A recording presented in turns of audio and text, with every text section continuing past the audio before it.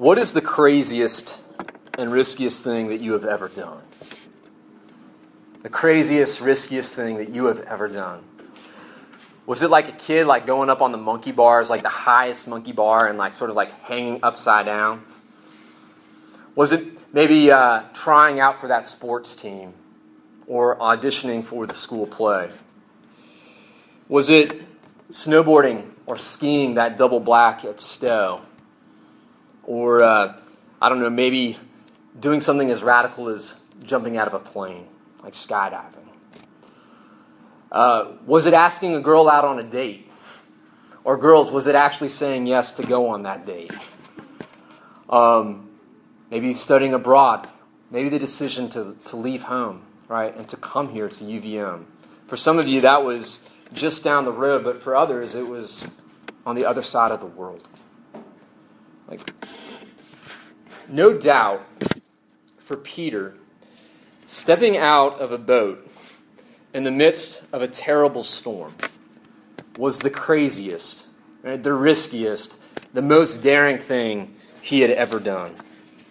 Now, I want you to imagine this scene with me for a moment.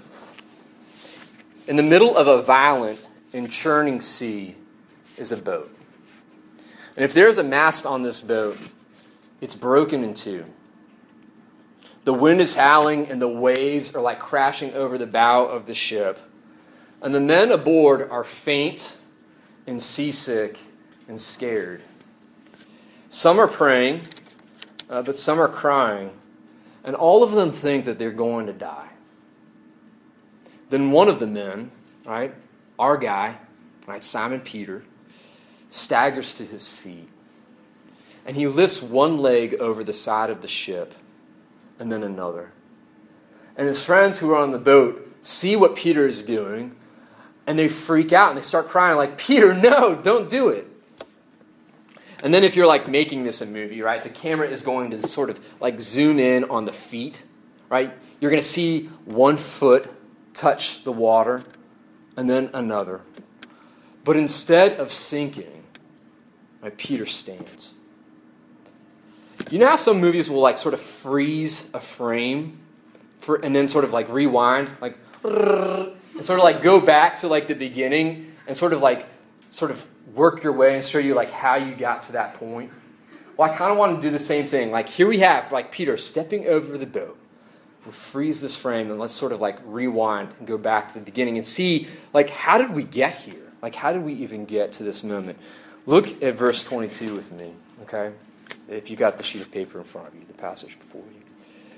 Right, after feeding 5,000 men, which is the passage that comes right before it, and probably feeding twice as many women and children, with 5 loaves and 2 measly fish, Jesus gathers his disciples together, and he puts them on a boat, and he tells them, look, I want you to go on to the other side of the sea. I'm going to catch up with you later.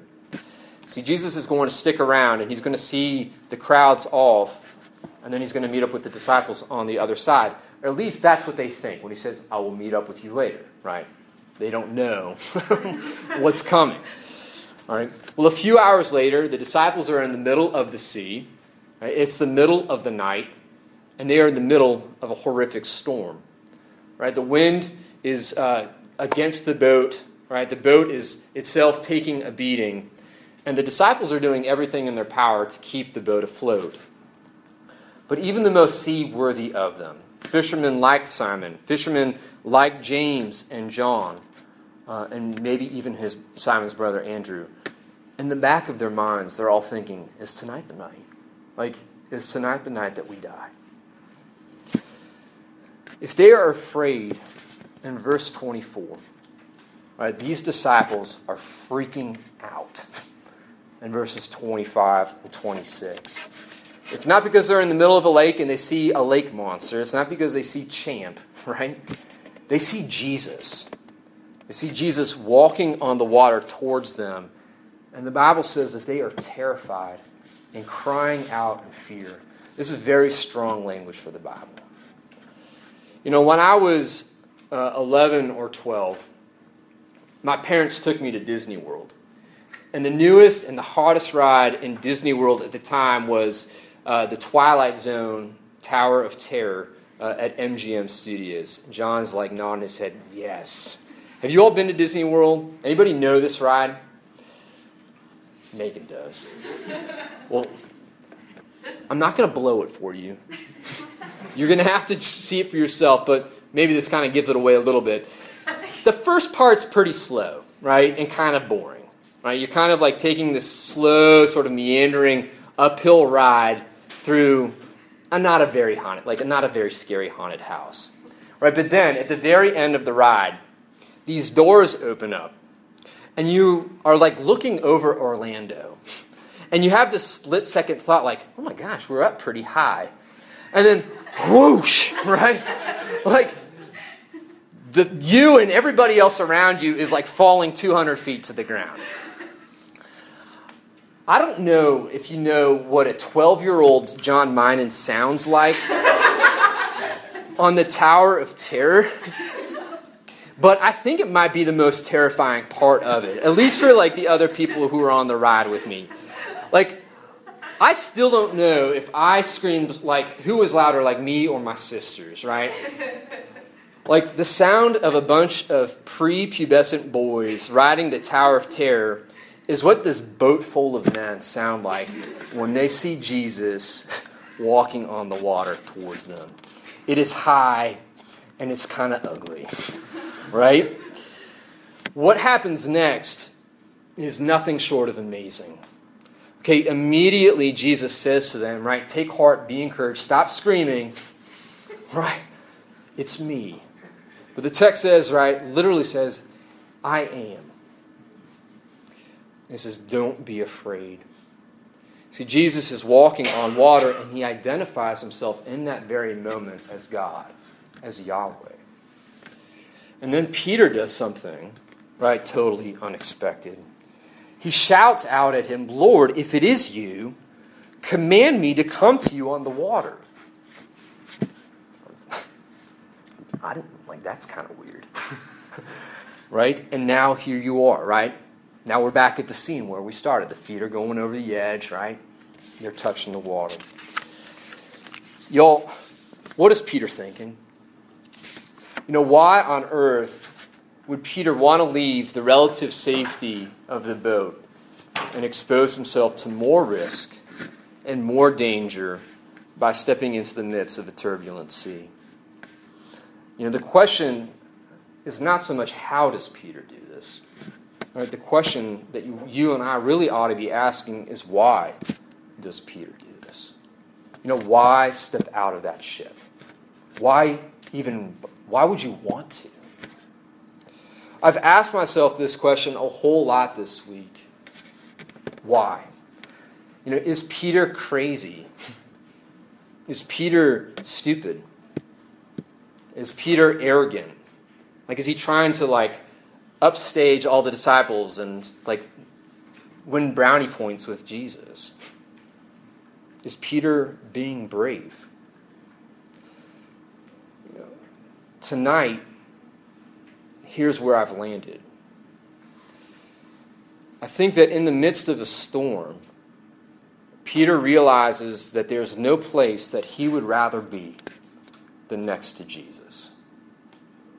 In the midst of a storm, there's no other place that Peter would rather be than next to Jesus. He would rather be with Jesus outside the ship than inside the ship without him. And so Peter steps out in faith in order to be near this one that we know as Jesus. Right? He believes that Jesus is worth following. Right? Leaving the boat behind is what many would call a leap of faith. Right? And it is that. Right? It is a leap of faith. But here's the thing. Right? Peter's leap of faith is not a blind leap of faith. Peter steps out in faith with his eyes and his ears wide open. Right? He is not ignorant. He is not blind. Peter has spent enough time with Jesus to know that if Jesus calls him to do something, Jesus will give him the grace needed to carry out what has been called or what has been asked of him. And you see this logic in verses 28 and 29. Right? He says, Lord, if it is you, command me to come to you on the water. And Jesus says, come. And so Peter gets out of the boat and he walks towards Jesus. Peter believes in Jesus. He believes it's better to be near to Jesus in spite of the risks than it is to be further from him and relatively safe. At the very least, Peter thinks that Jesus is worth following. Peter has come to these conclusions, but not because somebody said so. Peter believes these things because he's actually spent time with Jesus. He's gotten to know the man who calls himself God. He's not just listening to people talk about Jesus, right? He's actually listening to Jesus. And what's more, he's watching him, and he's observing him, and he's testing him, and he's testing his character. He's a student, right? Like he's a disciple of Jesus, which is to say that he's been studying Jesus. And time again, Jesus has proven himself faithful. He's proven his worth. He's proven that he is worth following. Which is why when this crisis happens, right, when it hits the fan, Peter is both willing and able to take this leap of faith. It's a leap of faith, but friends, it's not a blind one. Jesus is worth following, and following Jesus, though it may be risky, and though it may be dangerous, and though it may seem strange at times, it's not illogical, right? It's not blind. It makes sense, and it makes sense because Jesus, by his words and his actions, have proven himself worthwhile again and again and again. And friends, it will continue. He will continue to do that all semester long. Right? But if Jesus is worth following, right, he's worth worshiping as well. Let's look at verses 30 to 33 together. Okay? But when he, that is Peter, saw the wind, right, he was afraid. And beginning to sink, he cried out, "Lord, save me." Jesus immediately reached out his hand and took hold of him, saying to him, "O you of little faith, why did you doubt?" And then when they got into the boat, the wind ceased. And those in the boat worshipped him, saying, "Truly you are the Son of God." I don't know if you know this, but this is the first time, it's the first recorded instance in the Bible where the disciples actually worship Jesus. Right, Peter and the disciples have been following Jesus for some time, but this is the first time recorded in the Bible where they're not just following him, but they're worshiping him as well. It sort of raises the question, like, what does that mean? Like, what does it mean to worship something? Or like, what does it mean to worship someone? Some of you, Ben might know this since he is from England, right? But the word worship actually comes from the old English word worthship. Okay, we worship something that we think is worthy of our praise, worthy, right, of our devotion. To worship something or someone is to say with your whole life, right, like with your words as well as your actions, that this matters most to me. And whatever this is, right, it can vary. Like maybe what matters most to you is money or pleasure or power. Maybe this is comfort or control or having really good looks. Maybe it's fame. Maybe this thing that matters most to you is having your parents' approval, right? Or having a boyfriend or a girlfriend. Maybe it's getting good grades or having the most likes on Facebook or Instagram, right? It could be anything. Whatever it is, right, what you worship is what motivates you. It's what drives you. It's what even defines you. Right? The language of worship is, if I have this, I have everything. Right? But if I lose this, right, I have nothing and I am nothing. Of what would you say that's true? Because here's the thing. right? We are all of us here, right? We're all worshipers. The question is not if you worship something or someone, right? The question is who or what are you worshiping? In one of the most famous commencement speeches that has ever been given, right, by the late David Foster Wallace, he says, and I quote, "In the day-to-day trenches of adult life, there is actually no such thing as atheism. There is no such thing as not worshiping. Everybody worships. The only choice that we get is what we worship." And that's the end of this quote. You see, human beings were made to worship God. We have, as it were, this sort of built-in, like hardwired, like God-sized hole in our heart. And if we are not filling that with God, like we're trying to cram other things in there, things that are lesser, things that are smaller, right? And they will not fit. And because they will not fit that hole, right, we will not be satisfied.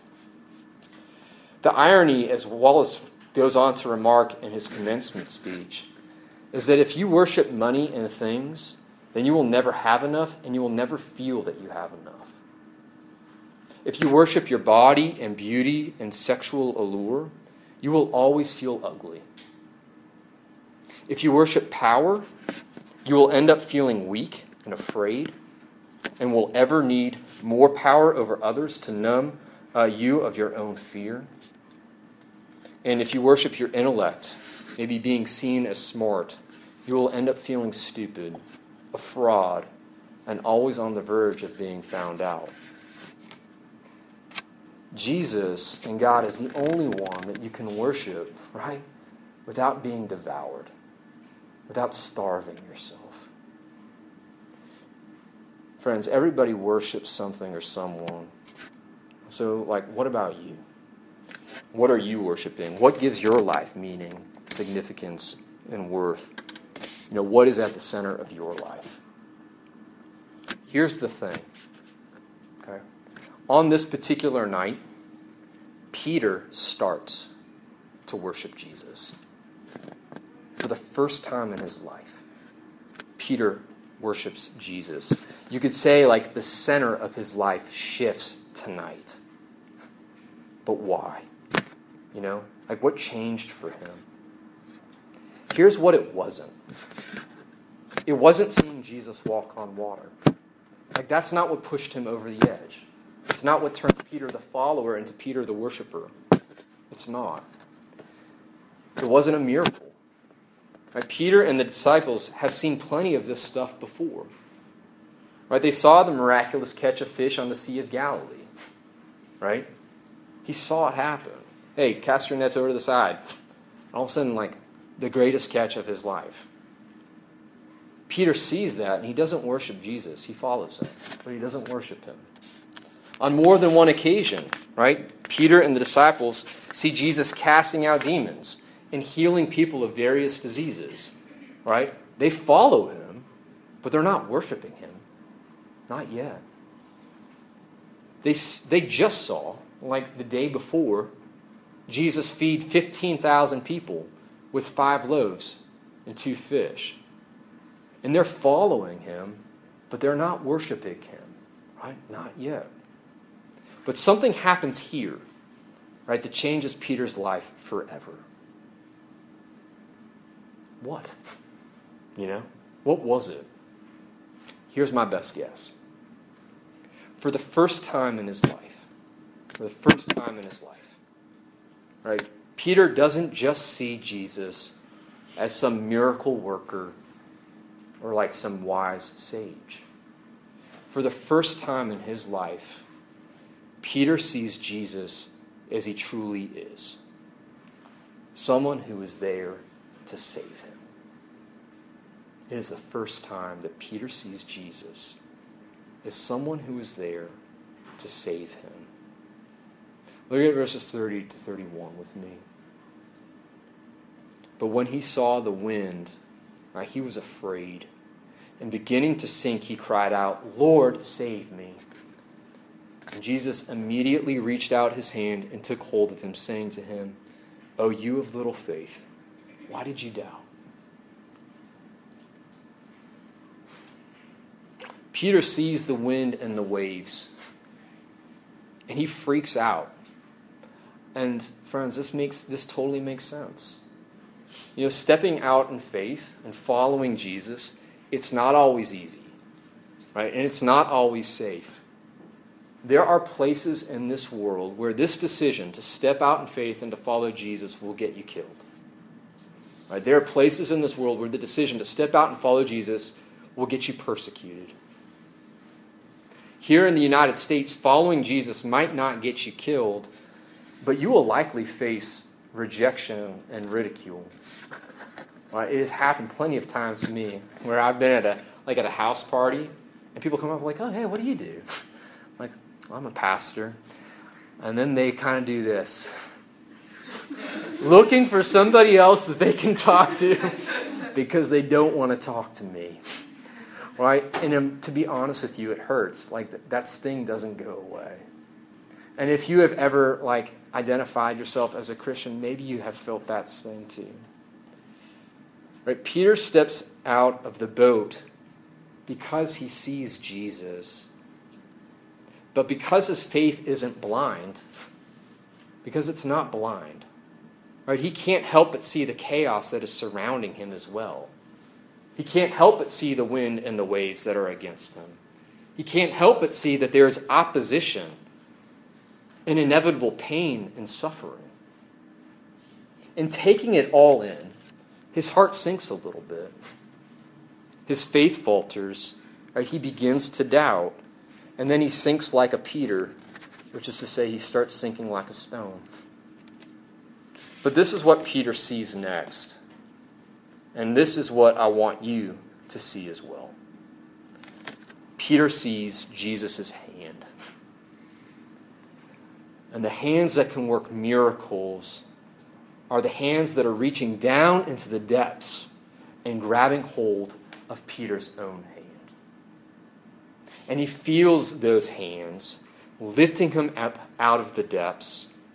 And then what Peter sees is not Jesus' hands, but Jesus' face. And he's up close to Jesus now, right? And the wind and the waves are still there, but because Jesus is close to him, right, they don't loom as large as they once did. And he hears Jesus' voice. "Oh, you of little faith, why did you doubt?" Right? In other words, I'm right here, Peter. I'm right here. I'm not going anywhere. And I'm not letting you go. Jesus is worth following. But Jesus is worth worshiping too. And when you see Jesus as Peter did that night, not just as rabbi, and not just as Mr. Miracle Man, right, but as Lord and Savior, this will change you. And it will redirect your worship away from those things that seek to starve you, and it'll point you to the very one who has come to save you. In a moment, we're going to get a chance to worship Jesus, to sing a song to him again. But before we do, let's pray.